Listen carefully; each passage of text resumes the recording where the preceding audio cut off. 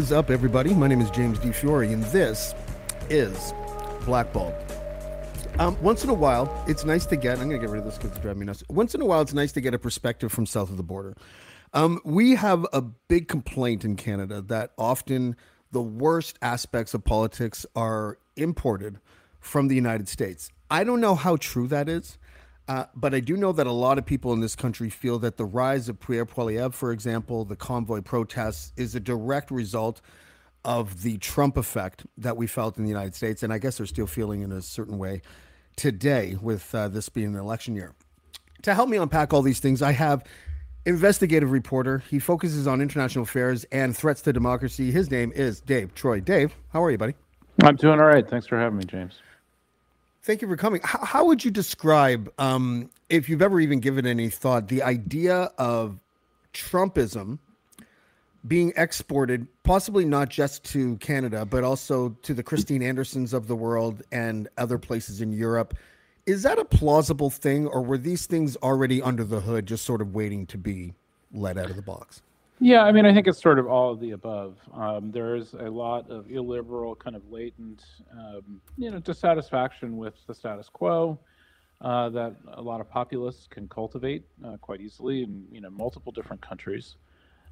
So it's not surprising to see those things both happen organically in multiple countries at the same time, as well as to see, somebody like Trump have a resonance effect in other countries, because people think, well, if he can get away with it there, then maybe we can do something similar here. And, then there's also a distinct network as well of people who are directly connected. So Steve Bannon and Alexander Dugin have been cultivating a network of far-right operatives throughout Europe and the rest of the world for a good while. And so those people are all talking to each other. And so it's kind of a networked insurgency in some ways, all the things happening at once. Are we seeing the results of an movement of, movement of apathy would be kind of a mangling of words, but is there, how much do we blame apathy for the vacuum being filled with these extremists that we see? And I'm one of those people, despite not being a lefty, I find Trump to be just dangerous just as a concept overall. I find he's too much of a monkey wrench in a system that was already flawed to begin with. But then I start thinking about Queers for Palestine, and I'm very confused. So how much does apathy play a role in the vacuum being filled by bad actors? Well, I think apathy is certainly a factor. And to some extent, I mean, that's really what, some of these bad actors are kind of counting on, is that people reach a point of overwhelm where they really can't process all of the crazy that's coming at them. And so they shut down. They rightfully need to preserve their brains for, keeping themselves calm and, trying to find some peace with their families and just live their lives. And so, I think a lot of people kind of check out politically and just go, I cannot deal with more of this. And certainly, those of us who do spend a lot of time online, I mean, I think we all have a sense that, doom scrolling isn't exactly great for us. And so, there is a balance. And I think, apathy is a factor, but I also think, there's just a lot of this kind of illiberal,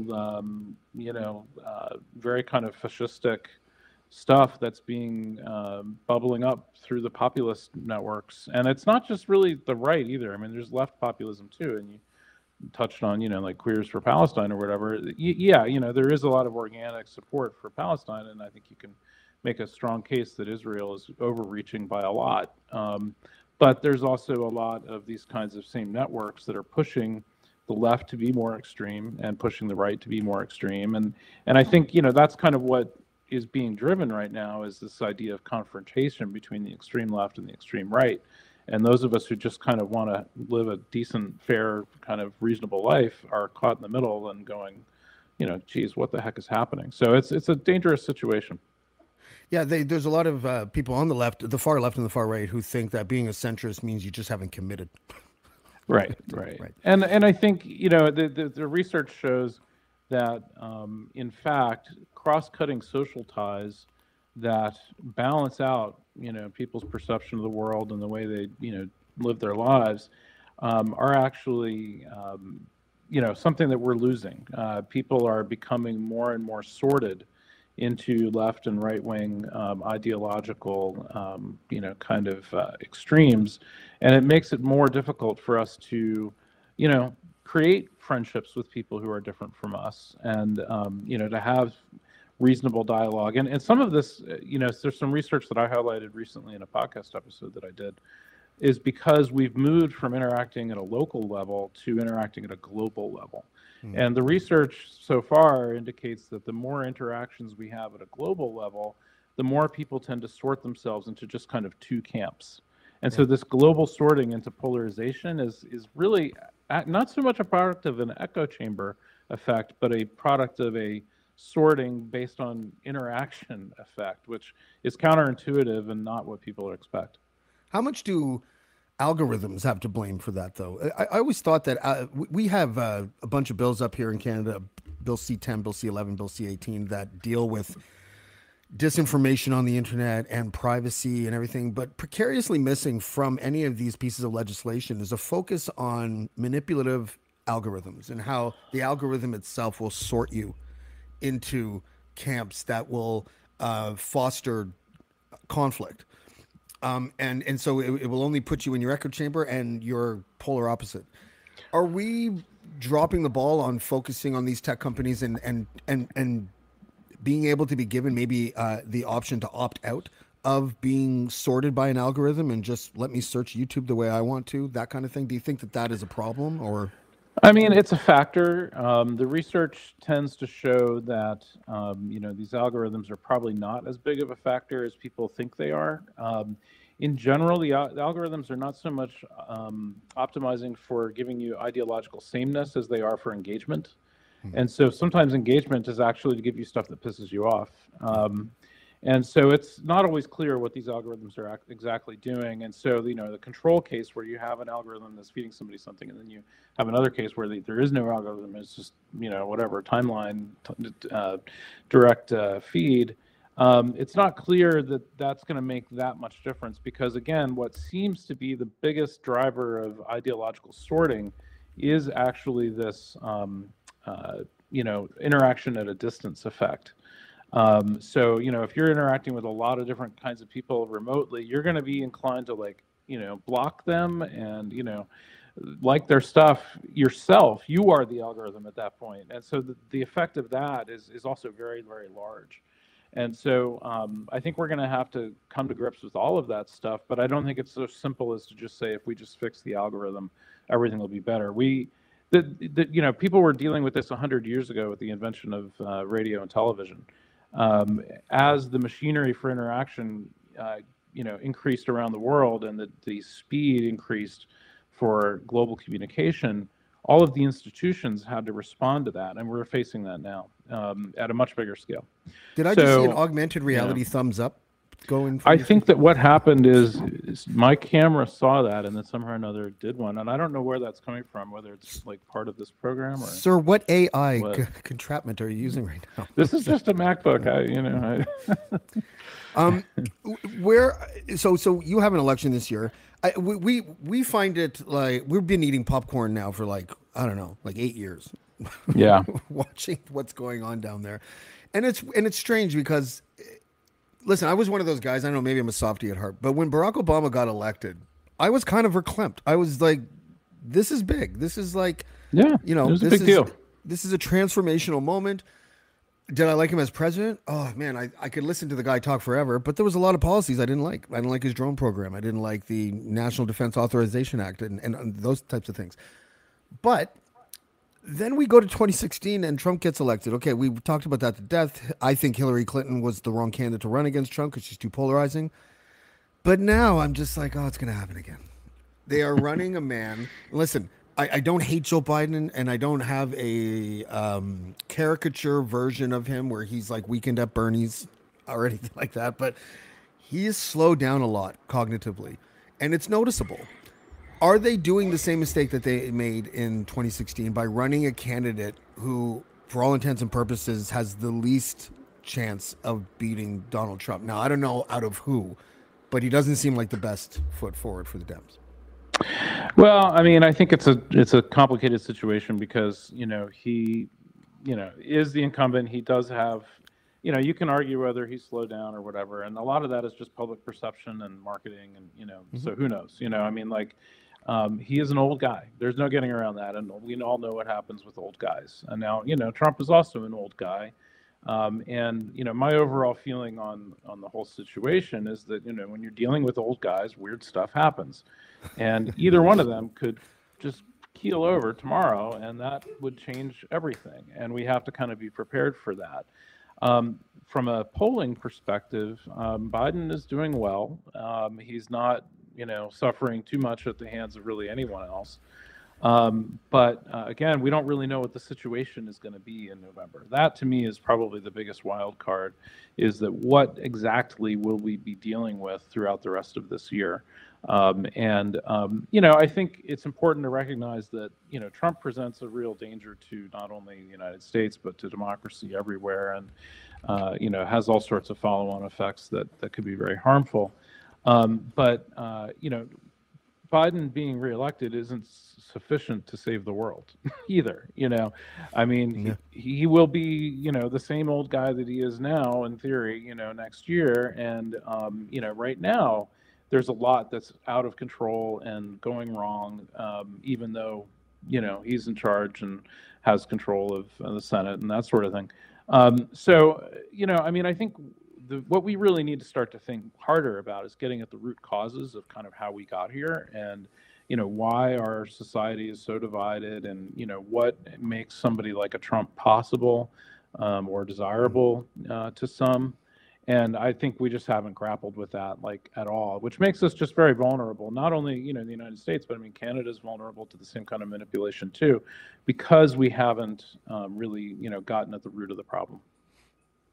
Yeah, I think I would wholeheartedly agree. I think part of the problem is our tribalism gives us flexibility when we want to be terrible to the other side. And I know a lot of people will disagree, even my viewers, when I say this, but when the convoy protests happened, I was watching the media and people on social media paint everyone that went to Ottawa with one brush, and I was like, this isn't good, because I know people that went there just out of curiosity.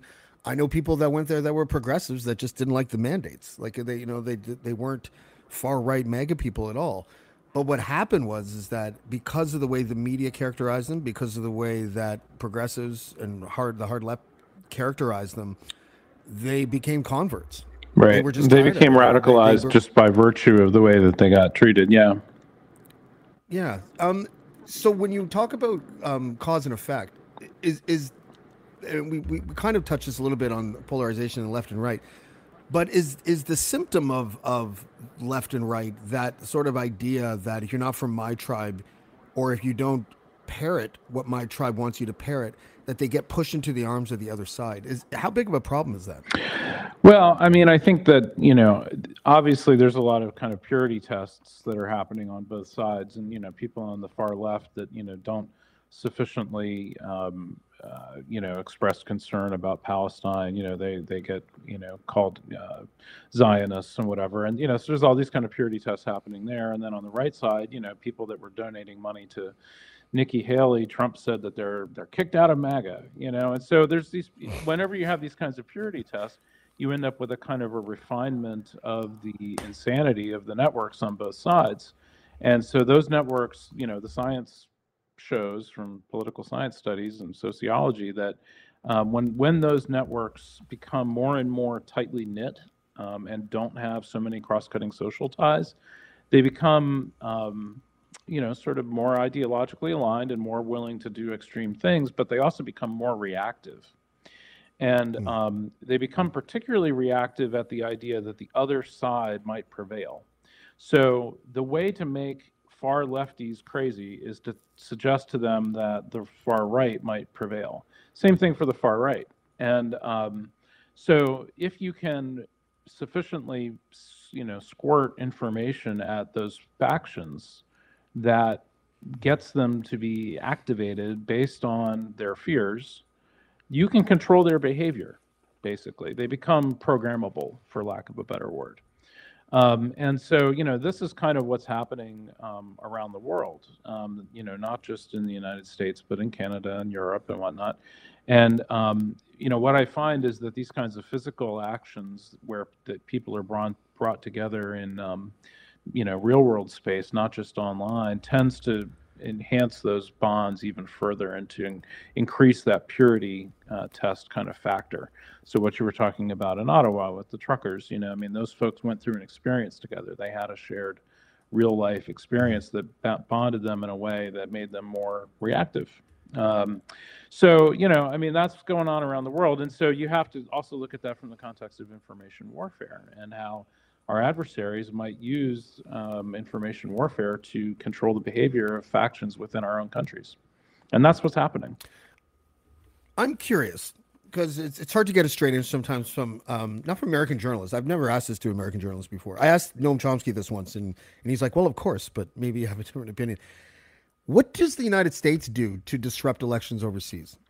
Like currently, do they have a digital strategy to disrupt elections in other countries? The reason why I'm asking that is because we all clutch our pearls when we find out that China or Russia might be doing it to us, but no one ever asked the flip side question: Are we doing it to them? Is this like is this something that every country does? Like, how do we I don't spend a ton of time on that specific topic just because, that's not at the top of my list of concerns right at the moment. However, I have read a lot about the subject, and what I would suggest is that the U.S. has done quite a bit in the past, particularly the CIA disrupting stuff, in Chile. And, there's a whole known history of all of that. And, of course, the KGB made great, hay out of that during the Cold War, really to highlight the hypocrisy of the United States, because the KGB was doing a lot of that stuff, and they, felt like that there was this whataboutism. Well, what about it? You do it as well. So to some extent, the U.S. has backed off of a lot of that stuff, particularly since the Church Committee reforms in the 1970s. Also, the stuff going on with Iran-Contra in the 80s, a lot of that got sort of found out and unwound. So I would say since then, there's been a lot less of that kind of thing. It's going more through like NGOs and, other kinds of soft influence. And the official policy of the United States is, we do stuff like Voice of America. We put out truthful news and people can consume it. And if they want to get the truth, they can go there. But I don't think that the United States is, as guilty right at the moment of any of that stuff as, say, Russia and China presently are.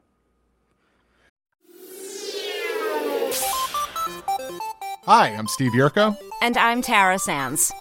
Now available from Maji Media is our new podcast, 4Kids Flashback. 4Kids is the company who brought you the English dub of Pokémon in the late 90s and so many other shows like Yu-Gi-Oh!, Shaman King, Teenage Mutant Ninja Turtles, Kirby, the infamous One Piece dub, and so many more. We'll be talking to the people who worked at 4Kids. Actors, directors, writers, editors, producers, engineers, you get the point. And hopefully get the answers to questions both you and I have about the company. I actually worked there as a voice actor on some of the shows. And I was a kid watching the shows and remember way more than Tara does. And thank God for that. Steve is actually a professional storyboard artist, which gives some really unique insights into anime and animation. Subscribe today wherever you get your podcasts. That's the number 4 Kids Flashback. Have you ever thought, I'd love to have a podcast just like this one? Well, I can help. My name is Matt Kundle, and everyone at my company, the Sound Off Podcast Network, had a hand in making this show. Whether it was about the sound, the discoverability, or that you're just enjoying the show, we are all about the detail. If you think you have a podcast in you, reach out to me via email, matt@soundoff.network, or check out the website and become one of the great podcasts we work with at soundoff.network. Speaking of Russia, the Ukraine-Russia war, as it does every once in a while, has sort of dropped off the radar for a lot of people. It was on the news every day for a long time, and now there's less and less of it. Is that a proxy war between Russia and United States, or maybe elements of NATO? Because you see some footage of Russian warships getting destroyed and other things, and I have a hard time wondering what the difference is between donating weapons and not being part of the proxy war? Yeah, I mean, I would go so far as to say that it is a war between the West and Russia, and that you don't even have to worry about proxy. I mean, it just is. And the reason it is because ultimately, Russia is not satisfied with just sort of like, let's suppose that Ukraine stopped defending Ukraine and Russia took Ukraine. This would not end there. Okay, this would continue to bubble and fester, and end up in places like Moldova and the Baltics and everywhere else in that region, and would just continue to kind of bubble along. So, what Russia's gambit is, and this is, I think, difficult for a lot of folks in the West to think about. But their gambit is that they are using Ukraine to bring about the transformation of the world. And the way through which they think that will happen is that the West will end up getting dragged into first this situation in Ukraine, which of course we have to some extent, while we have tried to keep from being directly engaged in hot conflict with Russia. What is happening now is, of course, the conflict in the Middle East is unfolding, and the U.S. has to choose between very difficult priorities around its support for Israel, and how we deal with Iran, and the whole rest of the situation there. And then, of course, the third theater that may open in this whole situation is in Asia. With North Korea increasingly making noises about threatening South Korea and Japan. And of course, with Taiwan and China. Now, I was in Taiwan for about a week in October, and I came to the conclusion that, China doesn't seem to have an immediate appetite to do something kinetic in Taiwan, because it would just be a lot of work and disrupt a lot of things. And in general, they try to do as much as they can without, sort of creating chaos. But that could easily open up. But I think the North Korean situation is much more volatile than the Taiwan-China situation. So, that's because Trump isn't in office, Dave. We both know. Well, this. Yeah. I mean, for now, we'll see what happens if Trump were to get back in. But point being, is it the usual saber rattling with North Korea? Are they threatening? No, this seems to be a much more direct kind of threat. And some good analysts that I've read from the Stimson Center suggest that it's different this time, and they do. They basically, for years, they thought that a rapprochement with the United States was the answer, and they did that up until the second summit with Trump, and then after that, they decided just to screw it. They're just not interested anymore. And what they found is that by kind of taking that stance, they became much more aligned with the headwinds, or the winds that were driving Russia and China and whatnot. So they're now much more able to kind of benefit from Russia's, situation, because of course they're supplying weapons to send to Ukraine. And also, I mean, another weird thing that a lot of people don't know about is that the rocket motors that greatly accelerated North Korea's missile program actually came from Ukraine, from the Donbass in 2014, and may have actually been a motivation for part of that invasion. So, there's a big linkage between Ukraine and North Korea that people just don't think about. And I think that, what will end up happening is that if that theater in Asia pops off, then the U.S. is going to be spread very thin. We're going to be spread between, Ukraine, Israel, Iran, Gaza, and North Korea, Asia situation. And frankly, I mean, from a military standpoint, we could probably manage that. But from a political standpoint, in terms of coalescing U.S. support for any one of those things, much less all of them, is going to be an incredibly contentious situation. And, what basically Putin is counting on is that will put the U.S. and Europe into a position where we just can't cope. And that breakdown of not being able to cope will lead to a transformation, after which Russia and China may come out on top. And I think what the deal with Russia is that it realized that the hand that it got dealt after the Cold War ended was so bad, they basically felt like that any reshuffling of the global order may benefit them. So therefore, let's just try to create a total reshuffling and as maximum amount of chaos as possible, so that when it's over, they come out on top. or at least higher up than they were.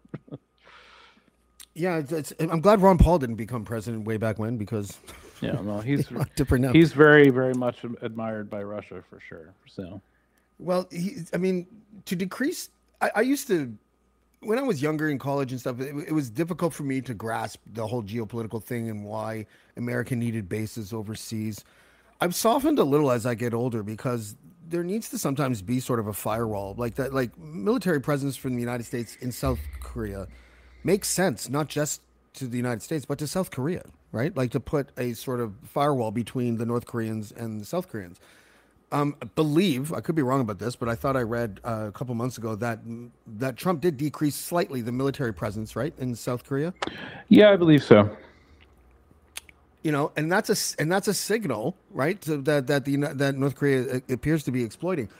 But what are the options when you're talking about these big geopolitical militaries starting to rev up their engines without war? Like, what kind of diplomacy do we see in 2024? Like, does that even exist anymore? Well, I think one of the problems that we've had is the idea that, you know, you can have diplomacy with somebody like Putin. And the bottom line is that, you know, anytime anybody has ever tried to reach an agreement with you know, Putin in particular, you know, it ends up being broken. And so, you know, the idea that like we can negotiate over Ukraine, I mean, it's really a non-starter. I mean, anybody that knows that space well will conclude that. Now, you know, there's a handful of Russian apologists who are well known, you know, the Samuel Cherups of the world who, you know, believe otherwise. But at the end of the day, no real serious analysts believe that Putin will honor any agreement. So, you know, ultimately, you really need to push back on Putin with force. And I think it's a mistake that we have let the Ukraine thing drag on as much as we have. I mean, you know, they were saying, you know, initially they were going to take the whole place in 2 or 3 days, you know, and it's been what, you know, over 700 days now. You know, no sign of them taking it in sight. But at the same time, you know, we could have been giving them a lot more weaponry, you know, ATACMS and things like that. So, you know, I feel like that we just have been too hesitant to give Ukraine what it needs to prevail and to win. And I think that we need to talk more in terms about winning rather than just sort of maintaining some kind of stalemate. There's a risk to winning, though, as well, isn't there? I mean, depending on how you win, right? Like, yeah.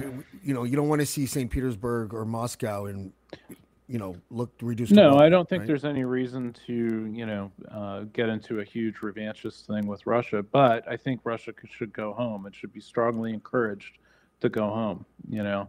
And to the extent that this exercise in Ukraine just becomes unwinnable for them, and, you know, they're just not making progress, and, you know, they're running out of men's materials, supplies, money, food, perhaps it would be best if they went home. So, you know, whatever we can do to encourage Putin to bring troops home and or to end the Putin regime. I mean, you know, I'm not suggesting that, you know, somebody take him out, but to the extent that, you know, internal forces end up, you know, overwhelming him, I mean, I think that would be good. And I think, you know, that should be talked about as an option. Not to say we go in there and incite, you know, some revolution or something, but encouraging them to have a revolution might not be terrible, you know. So, yeah.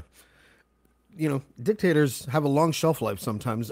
We just had Tucker Carlson up in Canada, and I've listened to a couple of clips from Joe Rogan over the last few months. Apparently, I didn't know this, but I live in a country led by a dictator, an authoritarian figure named Justin Trudeau. The way that when Stephen Harper was in power in Canada, they used to say that he was a Nazi who ate babies. That was the character of Stephen Harper. Now Trudeau is a dictator, authoritarian. The profound lack of understanding of politics among people who are newly activated as political people, new voters, as people that are active on one side or the other when it comes to protests and activism and things like that. That has, I never thought of that before. I used to think that voting should be mandatory, and now I'm like, oh my gosh, look at these new people that are into politics. They have no idea what they're talking about often. Is that problem fixable? Well, I think, it is, but we've got to spend a lot of time on it. And ultimately, you talk about folks like Tucker Carlson and Joe Rogan and whatnot. I mean, these are folks that are engaging in information warfare more than anything else. I mean, I don't think that even they necessarily believe some of the stuff that they're saying. It's more just like, what effects does it produce, and is it beneficial for what they're trying to achieve from a warfare perspective? But the danger is that when somebody like a Joe Rogan or a Tucker Carlson, says stuff to the general public, and the general public takes it up as if it was meant anything, and then they go around doing these things, and then they have pretty uninformed opinions and whatnot, and that's not great. Ultimately, my belief is that we need to focus more on social cohesion in Western countries, particularly the U.S. and Canada. One of the reasons why is because, if you look at how the U.S. developed, we have big cities and we have countryside, and in between there's a lot of empty space. And there are, a lot of people that live in rural areas. There's a lot of people that live in urban areas, but those people in general have diametrically opposed worldviews in general, not always, but in general. And in fact, the data supports this. If you look at population density, it is a very high predictor, around 2/3 of voting behavior. And I believe that holds true in Canada as well. So, that's why a lot of the crazy stuff that you guys have emerging is coming out of like Alberta, because, it's oil and low density and all that, and they have a different worldview. So at any rate, because these two different worldviews have coalesced in urban versus rural, there's not a lot of connective tissue between, Americans from those areas. And so we tend to demonize each other. There's a lot of other factors in play as well, but that's a major one. And one of the things that marked the World War II generation, particularly the people that ended up in roles of leadership in government and in business, is that they ended up serving in World War II together. And that generation that ended up having these cross-cutting social ties, geographically, rich and poor, whatever, they ended up creating a more or less livable situation for a few decades. And we kind of forgot how we did that. We didn't pay attention to the fact that happened. But, we need to do that on purpose now, and preferably without a giant world war. That'll take like 30 years to do, because, that's how long it takes to sort of grow a generation. But we could get started now, and we could see real results from it, in like 10, 15 years by having national service of some kind. And I'm not talking about military service, like just public service, just getting people together where they mix from different, backgrounds. And mostly that's just not been on anybody's radar as being a thing we ought to do. And I think until we do that, we're not going to have the defense against the information warfare, because it's going to be so easy to pick people off based on their predilections and their existing social milieu. So anyway, that's my big answer to the problem. Yeah, no, I agree with much of that. It's interesting looking back, is in hindsight, I remember being at the time and listening to critics talk about Mitt Romney. Oh my God, he just seemed awful. And now you look back, you're like, he was a pussycat. He was practically really reasonable compared to some of the current stuff, Even George Bush Sr., like in his early days when he was CIA director, maybe not, but he pulled out of Iraq. Right. You know what I mean? And maybe that was a mistake. Some military strategists will say that's the reason why the next war had to happen, whatever. But think of the difference between him and his son. Do we need a history lesson to sort of bring us back to a place where we remember, hey, listen, there was a time we thought Mitt Romney was the devil. Let's all chill for a second and just realize that in hindsight, Justin Trudeau, or possibly even maybe not Donald Trump, but people like Justin Trudeau, you're going to look back and feel ridiculous for calling him an authoritative dictator. I guess I'm frustrated even trying to figure out a way to formulate the question, because there's nothing adjacent to where we are right now that will give us the clues that it's not as bad as you think. It's always the end of the world. It's always something like, this is going to be the end of it. Oh my God, there's going to be riots on the street, this and that. It rarely ever happens. Even Trump's presidency, January 6th was bad. It was bad. But really, at the end of the day, like the people like me were like, I hope there's no civil war because all those guys have guns. And then they didn't send their best and brightest to the Capitol. And that, I mean, it was tragic. A couple of people lost their lives, but that's what happened. And it was like, oh, it was a relief almost. You know, that the people who wanted to take over the country didn't have the brain power or muscle to do it. I was like, oh, that's great. How do we get there? Like, yeah, I mean, I think, you know, it's a multi-front kind of process. I mean, you know, so I saw somebody in the chat, you know, mention education. I think that's an issue. I also do think, though, that it by itself isn't a panacea because, you know, at the end of the day, you know, what is education? I mean, education is determined by the community of people that are educating the people that live in the community. And as much as, you know, there's a current battle in the U.S. between public and private schools and curricula and everything about, you know, what's taught to whom, ultimately, you know, you have to somehow or another get people interested in things that maybe are outside of what their community is sort of focused on. So, you know, that's a factor, but that's ultimately then takes you back to this cross-cutting social ties problem, which I think is really key. So that's an issue. I think, you know, having some perspective about, you know, sort of the arc of history in general. I mean, I spend, you know, as much as I'm worried about current events, to understand current events, I spend a great deal of time looking at history, and particularly the 1940s, 1960s, 1970s. I mean, I bop all over the place in an effort to understand current worldviews and where they came from. And to do that, you just have to be reading history all the time. And I'm not just talking about, like, you know, books from, you know, $10 books from the bookstore. I'm talking about, you know, like old texts and primary source documents and stuff like that. And frankly, you know, I mean, it's unreasonable to ask everybody to be like a historian, you know, like but that's kind of what we don't want to tell everyone to do their own research. No, you kind of don't. And if you do tell people that, you need to be really careful about how they do that research, because at the end of the day, I don't just mean Googling stuff on the internet. I mean knowing how to weigh and evaluate information and deal with primary source documents and look at sourcing. And so, I mean, that's you know, sort of a heavy lift. And you know, I do have a sense of kind of how we got here, but it's taken me years worth of study of all kinds of arcane things to figure it out. And it's, you know, not simple. Lately, I've gotten all my historical references from the show The Crown. Surprisingly good show. Yeah, I have not seen it yet. I've heard good things. Yeah, it's good. Okay, let's spend the last 10 minutes, maybe a bit more, but talking about one of the easiest subjects to talk about on this planet, Israel. Oh, yeah. Yeah, there's never any landmines in there. Okay, I guess what I want to know is, I see when the October 7th terrorist attack happened, because that's what it was. Hamas came into Israel. They mowed down civilians at a music festival, in their homes, other places. It was awful. Came on parachutes. And then, like 2 days later, many extreme people were using the Hamas spider with the parachute as like a logo, as some sort of like positive meme. I was completely floored and gutted seeing that, because I just think it signals something wrong with us. And then when you fast forward, I see supporters of Israel saying, you know, Israel regrets the loss of civilian casualties. I'm sure they do. But they blame all of those civilian casualties also on Hamas. And so I get to a point where I know how it started. At least I think I do, because one side might say occupation and settlements instead of October 7th. But is there a distinct problem when it comes to people who don't necessarily have a dog in that fight, coming up with some sort of constructive criticism but getting dismissed as maybe a bigot or an anti-Semite?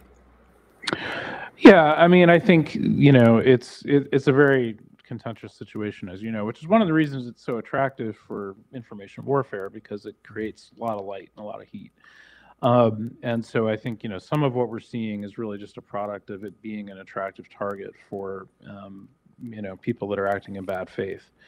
But, you know, that said, I think, you know, if you look at sort of where some of that most inflammatory kind of commentary and imagery was coming from. I mean, we saw it light up across the information warfare networks that are, generally mirroring the Russian perspective. So, in my opinion, in general, what you have going on, with that situation is Iran and Hamas and, to some extent Hezbollah and Russia, all sort of aligned in common purpose here of kind of accelerating this to a point of, real severe conflict. On the other side, you've got, Netanyahu, who seems also interested in accelerating this to the point of severe conflict. And what I see, rather than sort of getting into the mired mess of, who's in the right here, because honestly, I mean, everybody's done terrible things. There's this desire to accelerate, to bring things to a point of confrontation and sort of closure almost.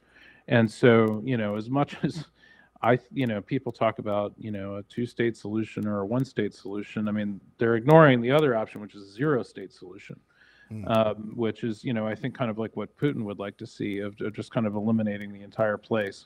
And if you look at, if you study Putin's foreign policy arc and his ideas for the world, in general, what they sort of want to do is to eliminate populations that cause problems and create conflicts.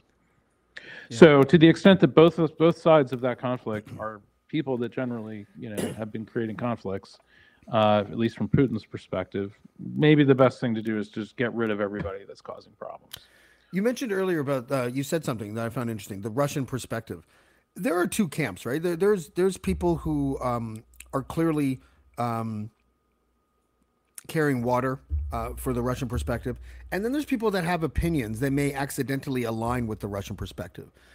Do we spend enough time separating those two groups? Because I find the latter to be a little bit more innocent. Yeah, well, what you can generally do is, kind of track people longitudinally over time.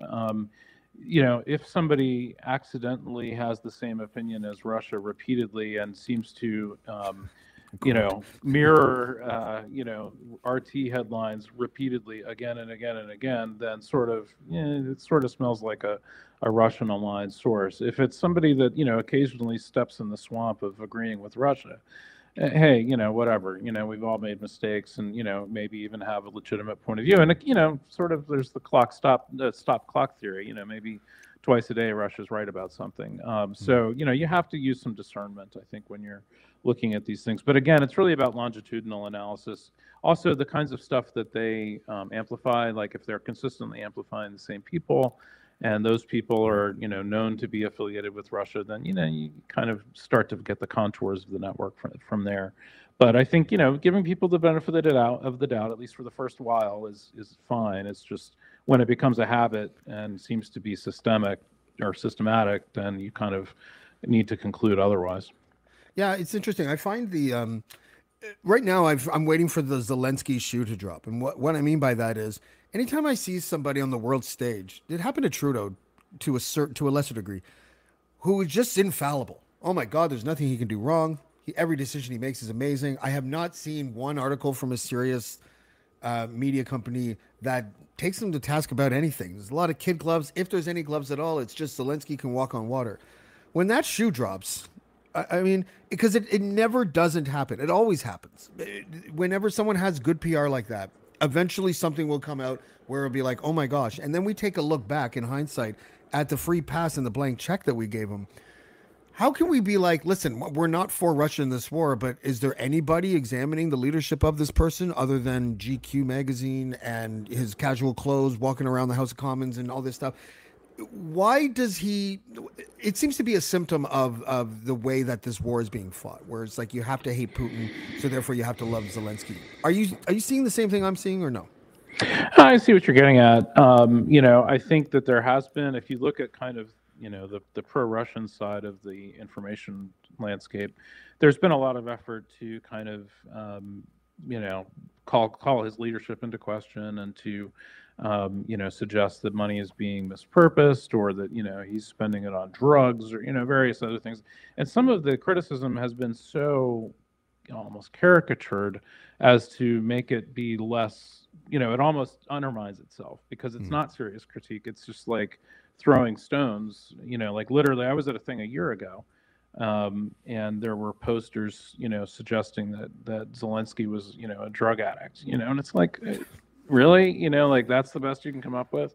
I mean, there's probably, I'm sure, reasonable things to criticize, but certainly that doesn't seem like one of them. So I do think, what you're talking about makes some sense. But I mean, it's ultimately going to boil down to, just this issue of fatigue in general, too, because, as we've seen in the U.S., there's a vocal faction in Congress that has, sort of grown tired of funding Ukraine and has sort of fallen under the Putin spell on that point. And, there's real fatigue that's set in. So, I mean, I think that's just sort of going to happen regardless. And so that's why the question is, okay, if we really want Ukraine to win, we should do it sooner rather than later because time is a risk, right? Yeah.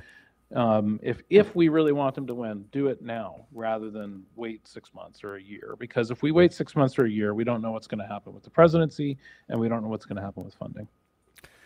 Before I let you go, I was doing my Dave Troy deep dive, and I saw a podcast that you did. I don't have it in front of me anymore, but the general gist of it was that there is almost a romanticization of psychedelics and being able to help from a therapeutic standpoint and also bring world peace. I'm paraphrasing because I don't have it in front of me. Yeah. Can you give me your thoughts on the potential for psilocybin as far as it being used as a therapeutic and what the downside could be? Well, first, I want to, kind of distance myself from making any kind of medical judgment or evaluation on that because I'm not a doctor and I don't, claim to have credentials in that area. But, what I would say is that there is a lot of effort coming specifically out of Silicon Valley to kind of make this the next frontier in terms of sort of consumer treatment of, depression and that sort of thing, both with psilocybin, ketamine, LSD are all being kind of touted by these networks. And if you dig into it a bit, and I would encourage folks to listen to this podcast episode I did, it's titled Psychedelic Fascism. And, two words people don't normally put together. But basically the idea is that there's a whole tradition of this going back into the 20th century where LSD actually came about at right around the same time as the atomic bomb. And the thought was that, LSD might actually help people understand and comprehend the power of the atomic bomb. And so there's been this kind of weird parallel relationship between the two since then. And there's a thought that, something like psychedelics can help humanity evolve so as to be able to properly contain the power that exists within the atomic bomb. And also there is a sense of kind of superiority that people like Aldous Huxley assigned to the condition of being more evolved. So the idea being that some percentage of humanity would be able to evolve forward and sort of run things in a kind of monarchistic, elitist, plutocratic almost kind of mold where, very few people that were very enlightened because they'd done enough LSD could run things and everybody else could just be worker drones. And, if they didn't like it, they could take psilocybin or something to make them feel better. So that's kind of the thesis that some of the papers that we review in this podcast episode hit on. And there's a lot of evidence to support that's something that people are thinking about right now, particularly in Silicon Valley. So it's kind of like, late stage psychedelic capitalism, a bit like, the Soma drug in Brave New World. What will it take to get people to be content with their lot in life? It's a bit dystopian. So. Yeah, and I have experience with psilocybin. I've taken mushrooms many times in my life. I don't anymore. I don't think I will. Maybe not forever, but for a while at least. I can see the benefits. I can see the difference in perspective, but I know it's not for everybody. Like it's not. As soon as I see it get synthesized by a pharmaceutical giant and then marketed to masses, I get a little worried because I think for people like myself who past trauma, maybe ADHD or whatever, sure, I can see the benefits for it. But just a regular person who doesn't have any issues, if they use it recreationally, that's fine. But I think therapeutic needs to be super focused. Yeah, and that's, I think, what we've hit on in the podcast is like, in the right kind of conditions, it can be helpful for, people with certain kinds of situations. But again, it's not something to be kind of trifled with. It's a serious drug. It's a family of drugs. And, the idea that you're going to just sort of like crank it out for mass consumer adoption in order to solve the woes that come with, late stage capitalism, it's a bit dystopian when you put it in that light. The podcast is called Psychedelic Fascism with Neshe Devanut. It's pronounced Neshe Devanut. Neshe Devanut. I'm from Canada, my bilingual country. I still didn't know. I put the link in. I'll put it in again. There's the link there if you guys want to go check out Dave on that podcast. Dave, it's always a pleasure having you here. I really appreciate your insights, and we'll have you back again soon. Thank you, sir. Hey, thank you. Have a great day. Dave Troy, I like him a lot. He's very down to earth. He knows a lot more than I do. Maybe not about mushrooms, but possibly the therapeutic effect of mushrooms. So that's that.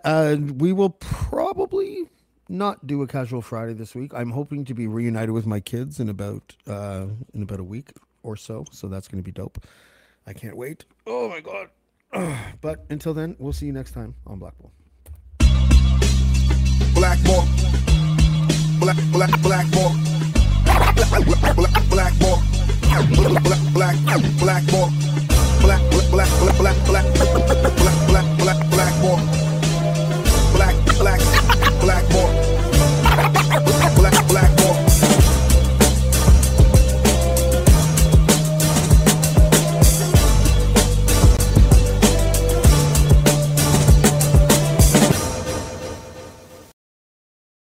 Hi, I'm Emily Roger, and I host a leadership show called The Boiling Point with my co-host, Dave Vale. Together, we sit down with trailblazing entrepreneurs, thought leaders, and movement makers who are driving meaningful change in our world. The show is all about exploring the lives and perspectives of leaders who are making a difference. Join us for insightful conversations that challenge the status quo, spark new ideas, and inspire you to take action. Find us on Apple, Spotify, YouTube, or at boilingpointpodcast.com.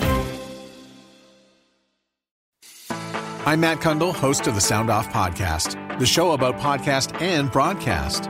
Since 2016, we've been speaking with amazing people who have populated your ears for decades.